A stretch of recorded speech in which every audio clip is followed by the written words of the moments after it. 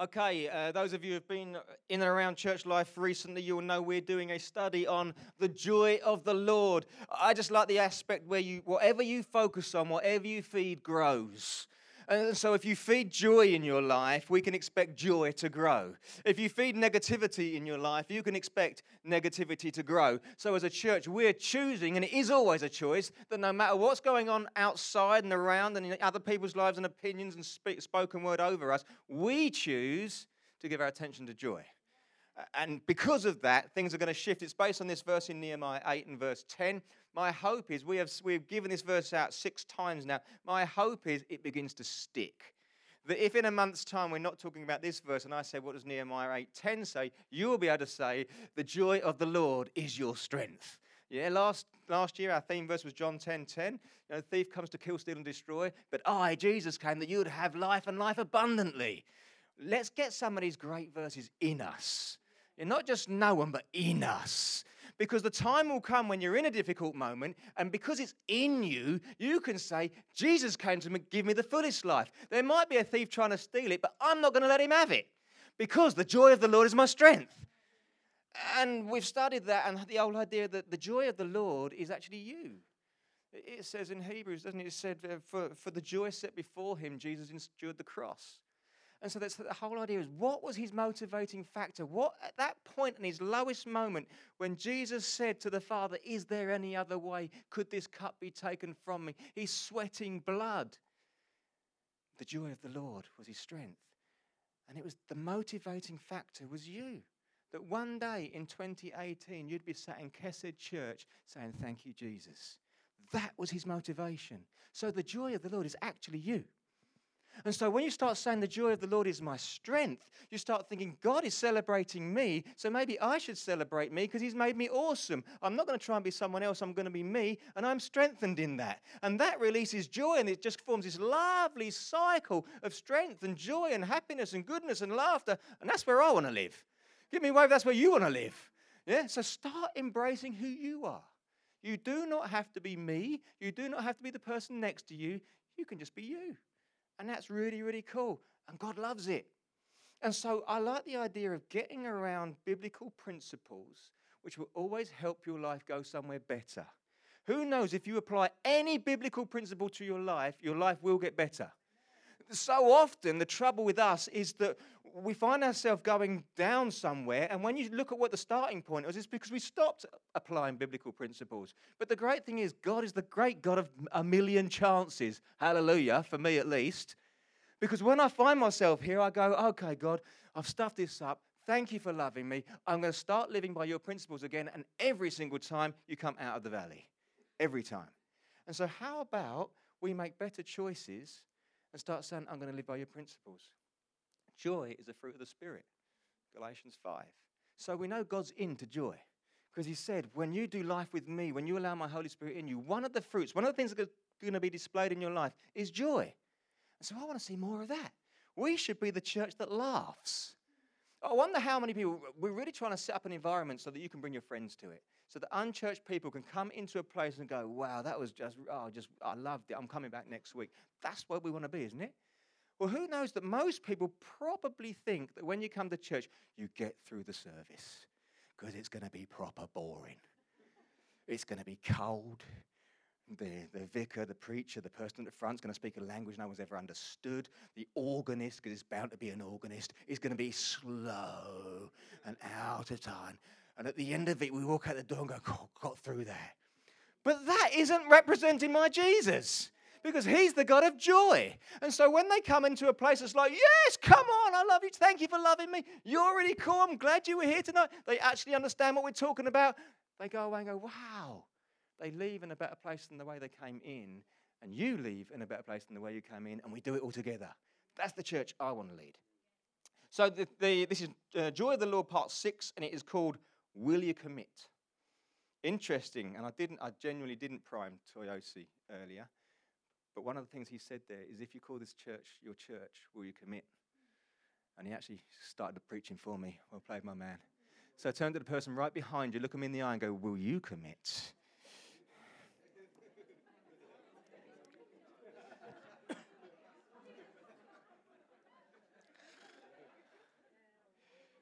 Do you know when I said laugh? Not too much, all right. Steady on now. Not too much fun in church, a little bit of fun. Commitment's a funny old thing, isn't it? Somewhere in it all, it's become a negative.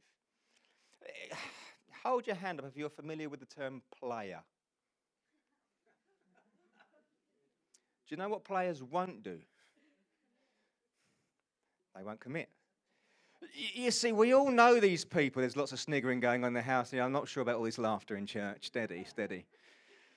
We've said we'll talk a language people get. You know, there's somewhere in it all, being a player, at least in a world sense, has been deemed cool. You know? They're the guy, they're the girl, whatever it might be, you know. And what a player generally does is that they chase after people's hearts, win them over because they're smooth or they're attractive or whatever it is, with no intention of committing. And they use phrases like, I just can't be tied down, I need to be free. Free for what? To chase someone else's heart down, get them to commit to you, say, I'm not going to commit, leave them hurt and leave yourself back at the same place in the first place to go around the whole cycle again. Is that what you want to be free for? Where did that become cool? Leaving a trail of heartbreak behind you only to find yourself in the very starting place you were a year ago and a year before that and a year before that. I know players from my football days, and when I talk about players, not just football players, but players, who are now in their 50s still walking the same path, going down the nightclub trying to chase 17-year-old girls. It's like, really? At some point, don't you have to stop the cycle and be able to commit? And it's like, come on, where did this become cool? It's not cool. There's a process that I believe God ordained from the beginning, and I think we need to embrace the process. And as we embrace the process, joy is released. Not just in terms of relationship, I've used that as an example, but how about committing to a business? How about committing to a church? How about committing to be a parent? How about committing to handling your finance better?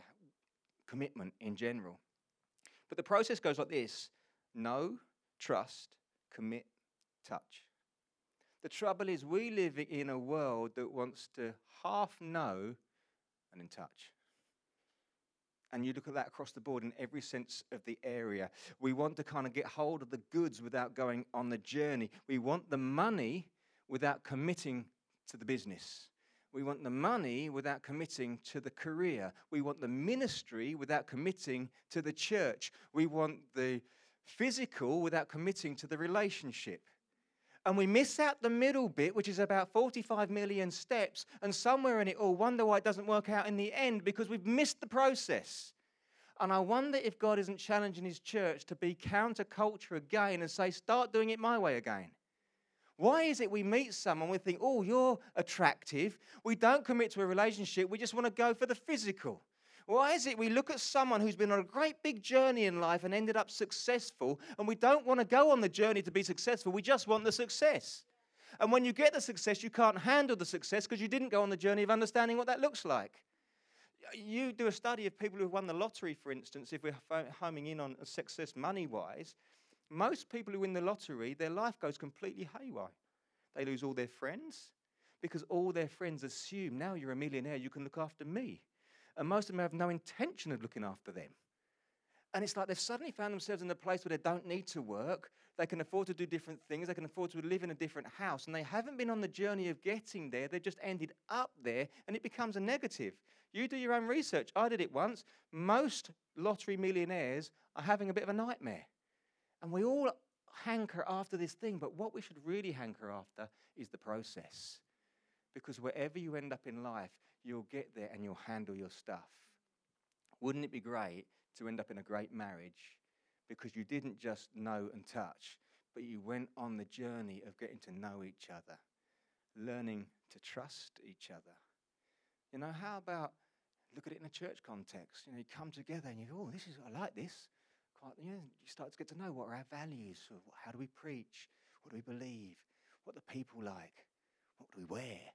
All this kind of stuff. And then you think, oh, no, they're genuine article. We can trust. You can trust this group of people. And because you can trust them, you can commit yourself to this group of people. And then as you commit yourself to this group of people, out of the relationship and the commitment we share together, we get to know one another. And you find yourself in a ministry able to touch what you're called to do, able to touch people, able to change lives because you went on a journey, and you can apply the whole thing to any area of your life. But the reality is people are getting messed up because they're missing the process. And the issue is commitment. So turn to the person to your left and say, will you commit? We had in Kesed Church, I think it was 4 weddings last year. And yeah, it was really, really cool. But who knows, weddings are emotional. You know, at Sarah Beale's, now Horn's wedding, her dad's not an emotional guy, but he was really fighting back the tears. And it's just like, even the men, particularly the dads, at a wedding, like, oh, why do we get so emotional? You know, I've been to weddings of people I don't really know, and even I'm sitting there, oh, who's waving that onion under my nose? It's moving. Weddings are just moving, aren't they? And the reason weddings are moving, I believe, is because we all ultimately still believe in the idea of commitment. And you're having 2 people who have found each other saying before God and their friends that I commit to spend the rest of my life with you. And that is moving. We believe in the concept. Now, sometimes the outworking of that's quite difficult, but we believe in the concept. Could it be that a gang of people in Colchester on a cold night in 2018 say, we believe in the concept too, and we're prepared to shift our thought process and begin to commit to some stuff? Commit to your studies. Commit to your marriage. Commit to your friendships. Commit to your family. Commit to your church. Commit to your business. Commit to your ministry. Let's start committing rather than just wafting around hoping that we're going to touch the goodies in the end. God is saying, come on, church, learn to commit. I love this picture. I just found it on the net. And, you know, this is why, look at these. Look at this. We're from a time, you can tell how young they are. We're from a time where if something is broken, we fix it. We don't throw it away. They're prepared to be committed. Okay, this isn't going how we hope, but you know what? We're not going to throw it away. We're committed to each other. So let's work this through. And that picture right there, that's moving, isn't it? I don't have to play the soft music and waft the onions around when you look at that. That's what people want. To meet someone at some stage in their life and find themselves much older, looking back going, we went on a journey, love. Looking each other in your eye and saying, glad I met you. Glad we did it together. Look what we've achieved. And you know what? There's still more. We all believe in that. But that takes commitment. In about 10 days' time, my mum and dad celebrate their 50th wedding anniversary.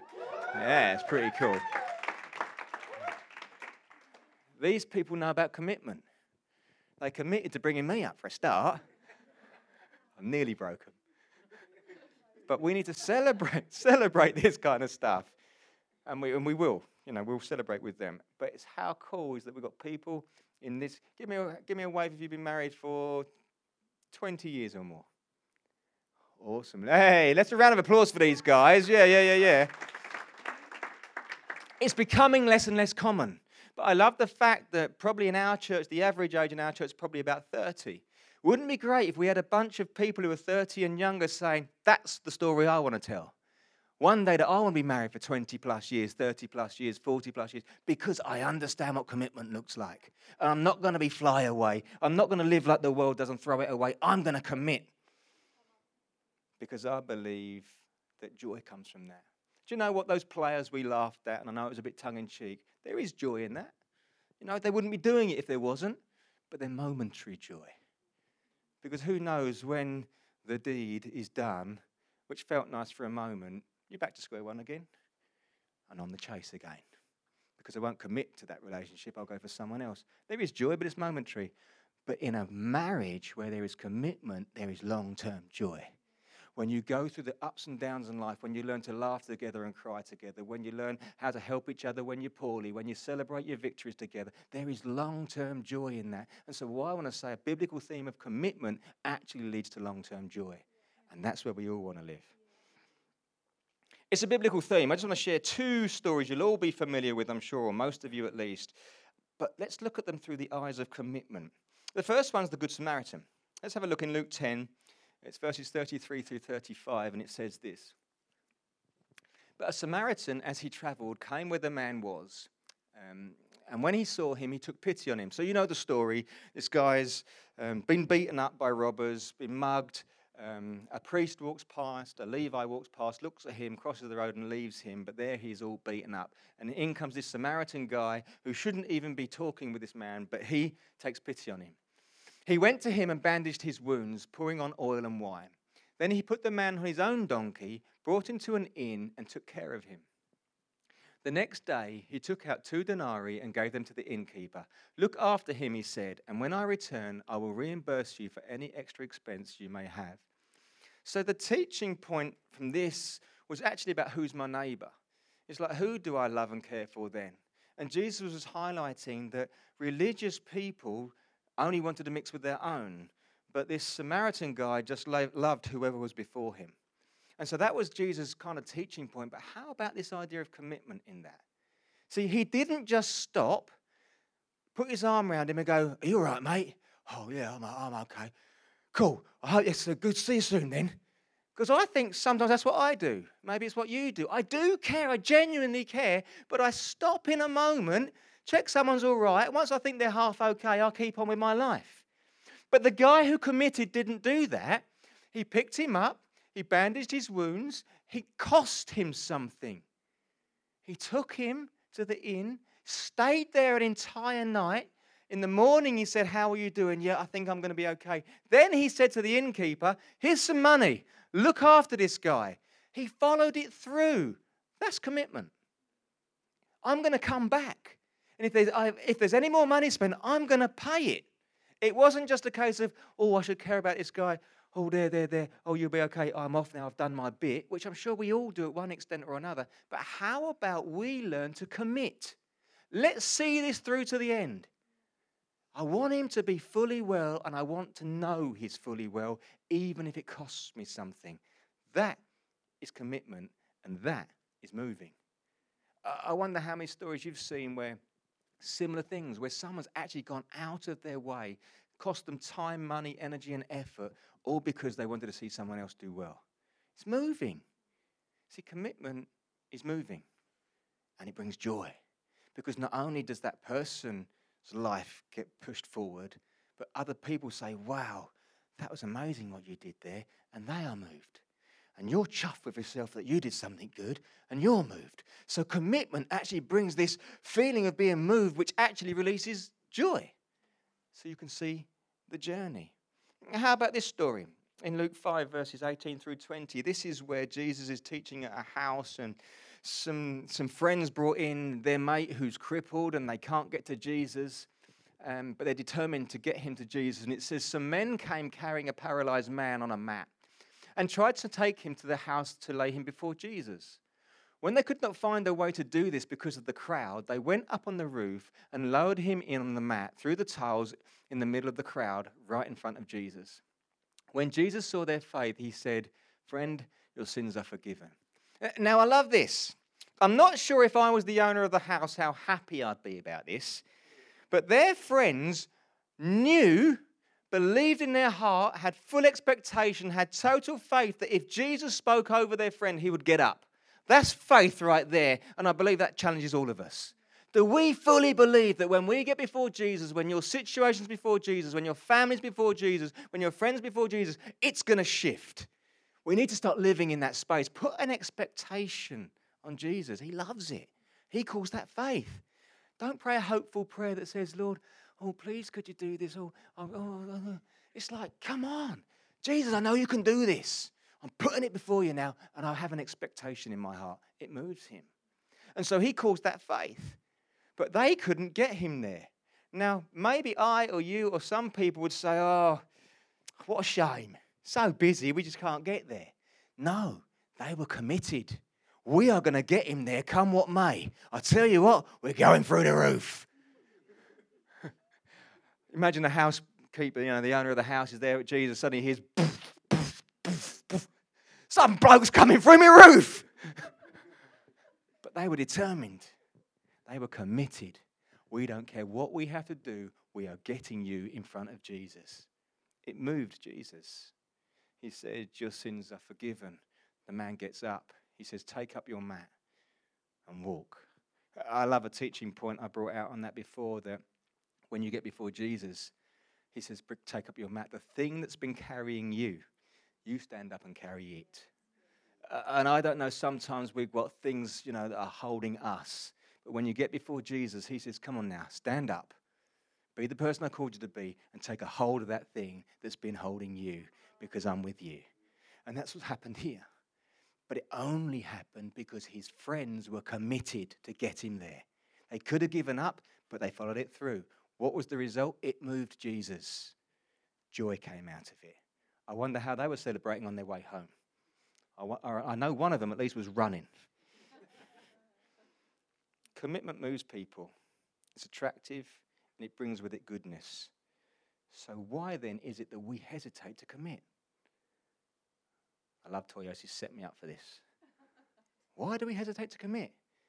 As a student, you might be in Colchester for 3 years. How about commit to making a difference in 3 years? So when you go away, you might come back one day and go, wow, the church is really going somewhere. I played my small part in it. We've got Vivian here. That gives away Vivian. She's awesome. Vivian is the leader of Beacon House. Go on, better crap than that. That was rubbish. There you are. The homeless charity that we support, she does an amazing thing. But you know why? Because she committed to it. And I'm sure she's laughed and cried and all kinds of stuff along the journey, but she's committed to changing lives, and we just cheer you on and champion you for that and do our bit to help you. But commitment shifts stuff. How about commit to that business idea? How about stop it being a dream and a conversation and a prayer and start doing something about it and step into it? How about commit to be a parent rather than let your children just grow up running around doing their thing because actually it's time consuming? How about commit to your marriage or your relationship and say, I'm going to really give it everything I've got consistently because it affects joy. I love the idea that you commit to it and you get there to somewhere down the line, you look back and go, look what we achieved. That brings joy. And the only reason you achieved it is because you're committed. Our Evie, who's somewhere in the building, does gymnastics, and she's only 9 years old. And she went along on a Saturday sort of afternoon for a couple of hours, paid £4 or whatever it was, and she went along just to enjoy it. But in a short time, they noticed she had some talent, and they asked her to try out for the competition team, which she did, and she got in the competition team, and obviously she's really chuffed. But then they take them on this journey. You've got to bear in mind, when she started this, she's eight years old, and you'll see when she comes out later. Well, they get in there. The first thing they have to do, 8 years old, she's a girl, 30 press-ups, 30 press-ups. Can any of you do 30 press-ups? My Evie can, in your face.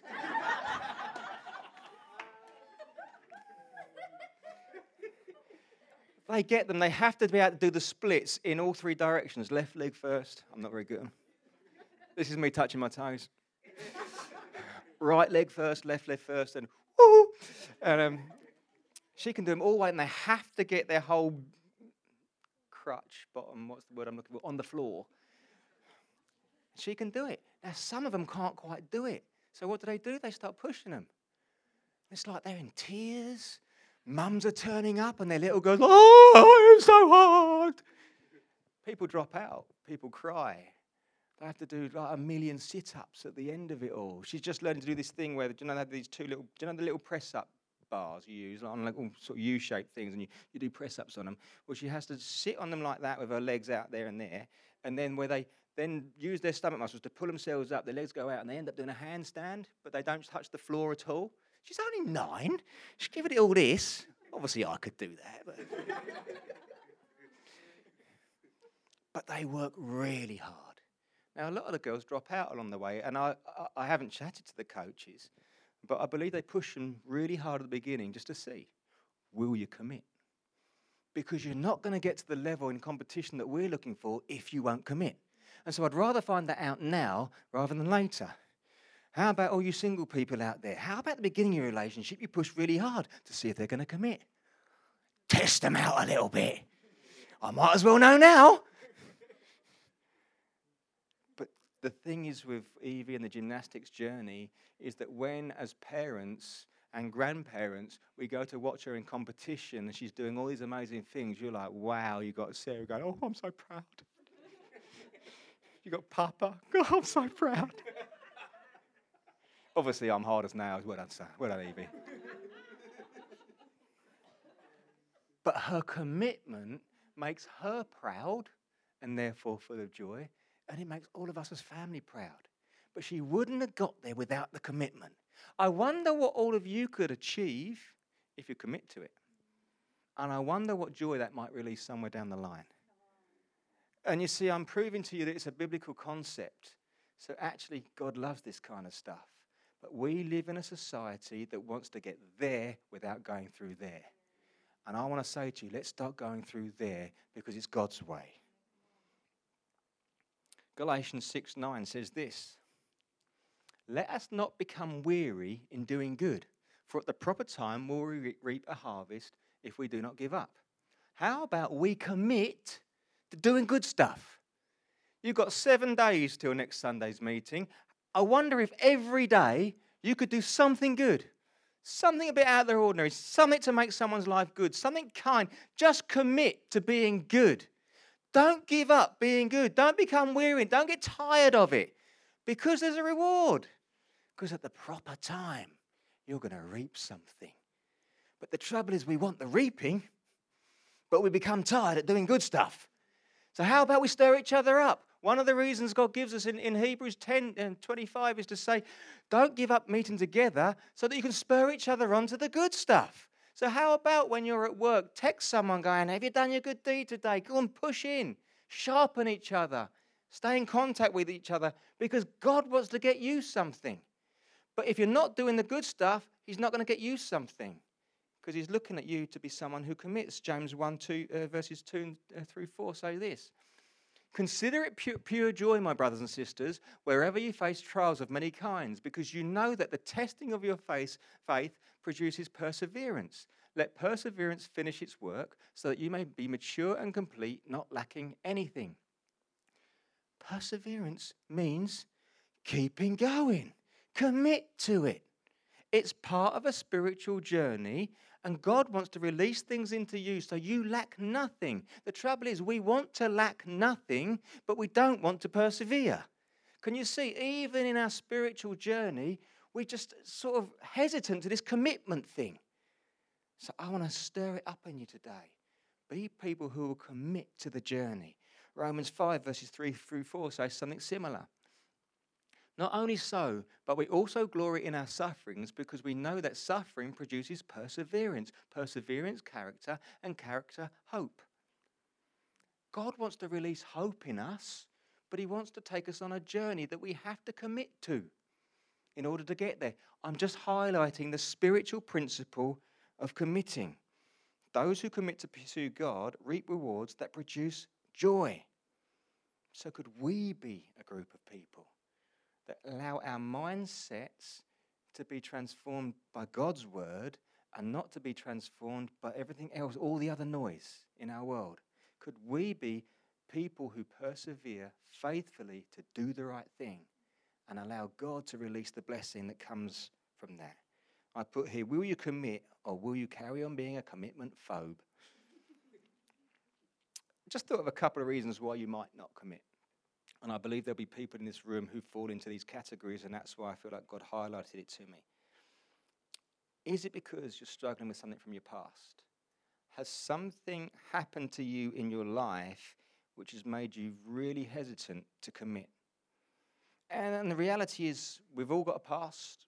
We've all been hurt. We've all made mistakes. We've all got some scars.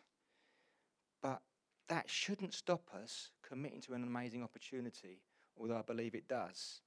Why should we miss out on an amazing relationship, on an amazing church, an amazing business opportunity, on an amazing relationship because of something negative happening in our past?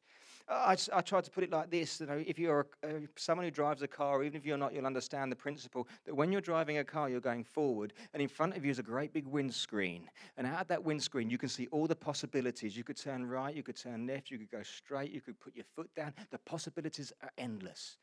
But there's a small mirror. And the trouble is, too many people are driving with all these possibilities in front of them, but they're looking in this small mirror, which is showing them what was behind them. And I know it's not necessarily God ordained the car setup, but the mirror is small and the windscreen is big, and yet we're focusing on that and not on that. And looking at that, we're looking, oh, well, that happened to me then. Or, well, I committed to a church once before, and do you know what? It was horrendous. And they were awful to me, and I expected something different, and I'm really wounded, and I'm not sure I'll ever commit to a church again. And you find yourself in another church, maybe this one or another church, and there's opportunities to commit, and you won't commit because your eyes are on what happened in the previous, instead of all the possibilities before you. You know, maybe you're someone who got messed up in a relationship and someone did cheat on you or played you or was unkind to you or let you down or something, and you've got this amazing opportunity for another relationship right in front of you, and it might be something in your heart you really, really want, and you can see this screen of all the possibilities in front of you where that relationship might go, but you're looking in the mirror, but that happened. And I don't know if I can do it. I couldn't go through that again. That's real for some people. But I want to say that shouldn't define you. The possibilities are there. And maybe it takes some faith to say, okay, God, you know what I can take. Do something in me so I can press through and take hold of the opportunities in front of me. I'm not going to allow, I'll put something good here. Don't let your experiences from the past be an anchor to hold you in the past, but a springboard to your future. How about, that happened to me, but I learned something along the way. Maybe I toughened up a bit, I don't know. But instead of keep looking at that going, I'm never going to end up somewhere different, actually think, no, I'm using it and I'm shooting forward. Maybe there are people that need you to step into a ministry because they need you to love them. Maybe you need to step up to some kind of business opportunity because it's you that's going to be successful to fund a mission. Maybe it's you that's going to be able to buy houses for homeless people. Maybe it's you that's going to take on 60 million compassion children and just change their lives because you committed to a business opportunity instead of looking in the rearview mirror going, that happened last time. Maybe you'll meet your ideal partner, your God-ordained partner. I don't believe there's ever one. There's probably lots of them. You meet someone who's awesome. Because instead of looking at what happened in the past, you looked at the possibilities of the future and went for it and committed to it. And you'll have a story to tell which will release joy. Another reason that you might relate to is this: I'm not ready. Not ready to commit. My question here is, are you ever ready? Because the truth is, things are always changing. People are always changing. You are always changing. And so you think you're not ready here, and what happens is you improve a little bit, but so does everything else. And when you get there, you're actually in the same place, and you'll still say, I'm not ready. So you don't ever commit to anything because you're not ready. Give me a wave if you're a parent in the house. When you had children, were you ready? No one's ever ready. You're not ready. We waited, we married 4 or 5 years before we had Josh. Josh is over there having a kip on the sofa. Love you, Bosh man. And we all thought to ourselves, we've had 4 or 5 years, going on holidays and doing stuff together and hanging out. We're ready. We had Josh. We weren't ready. I don't think you're ever ready. Because it's just different. Obviously, we're relatively capable people. And you think, but every parent who commits to being a parent manages to be a parent. They weren't ready to be a parent. Which begs the question, if you put the same idea, concept into any given place, you might not be ready. But I bet if you commit to step in the first step, you'll find yourself more equipped than you thought. And then you might take the second step, and the third step, and I'm skating now, and the fourth step. Do you see what I'm saying? Don't let that idea of I'm not ready be your deciding factor, because you'll probably never be ready. So maybe you should say, I'm just going to commit. I've got an opportunity here. I've checked it out with 2 or 3 of my friends. I've prayed about it. I'm just going to commit. I'm going to stop making excuses, and I'm going to commit, and I'm going to persevere. The Bible talks about trials. It never says it's always going to be easy. But how about even in those trials, I commit, and I pursue it, and I persevere, because at the end of it, at the right time, the good stuff's coming your way. But it has to be a process, and I believe it reflects joy. I think this whole idea of commitment is epitomized in God's commitment to me or you. That's what it all boils down to in the end, isn't it? John 3:16, God so loved you that he gave his only son. And this is what I love about it. There was no guarantee. I don't know how many billions of people there are on the planet right now. But Jesus came for every single one of them. And whether they commit to him or not, whether they respond to him or not, he said, I love you enough to commit. You know, God is so complete in himself that he's able to lay his heart out in the hope that you might lay your heart back to him. And if you don't, he's going to love you anyway. See, that is the greatest commitment. No matter what you do, I'm going to commit. That's the Father's love right there.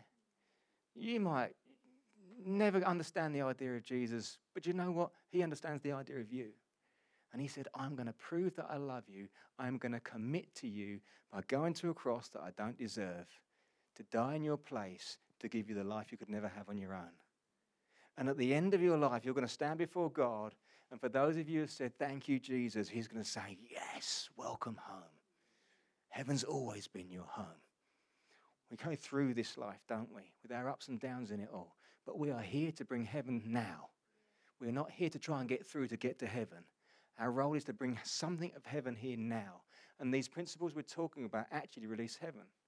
Because in a world that doesn't want to commit, the church is saying, we're going to show what heaven looks like, so we're going to commit to whatever the journey might be, whatever the process might be, to whatever you're called to.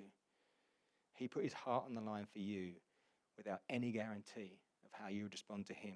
He just committed because he loves you. So it brings me back to the original question. Bearing all that in mind, will you commit? I wonder if we could just stand up, and I'd just love to pray for some of you guys.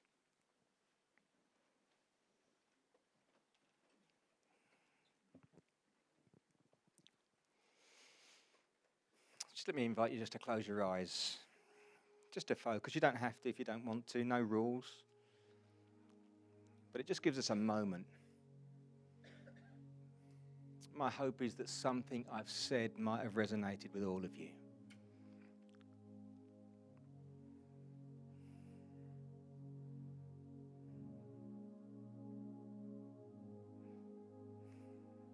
Jesus. Father, I just invite you just to move amongst us right now. Thank you that every individual here is a brilliant individual, a gifted individual, a loved individual. None of us the same, but all of us loved equally. Thank you that you fully committed to a relationship with us, that you displayed your commitment in love.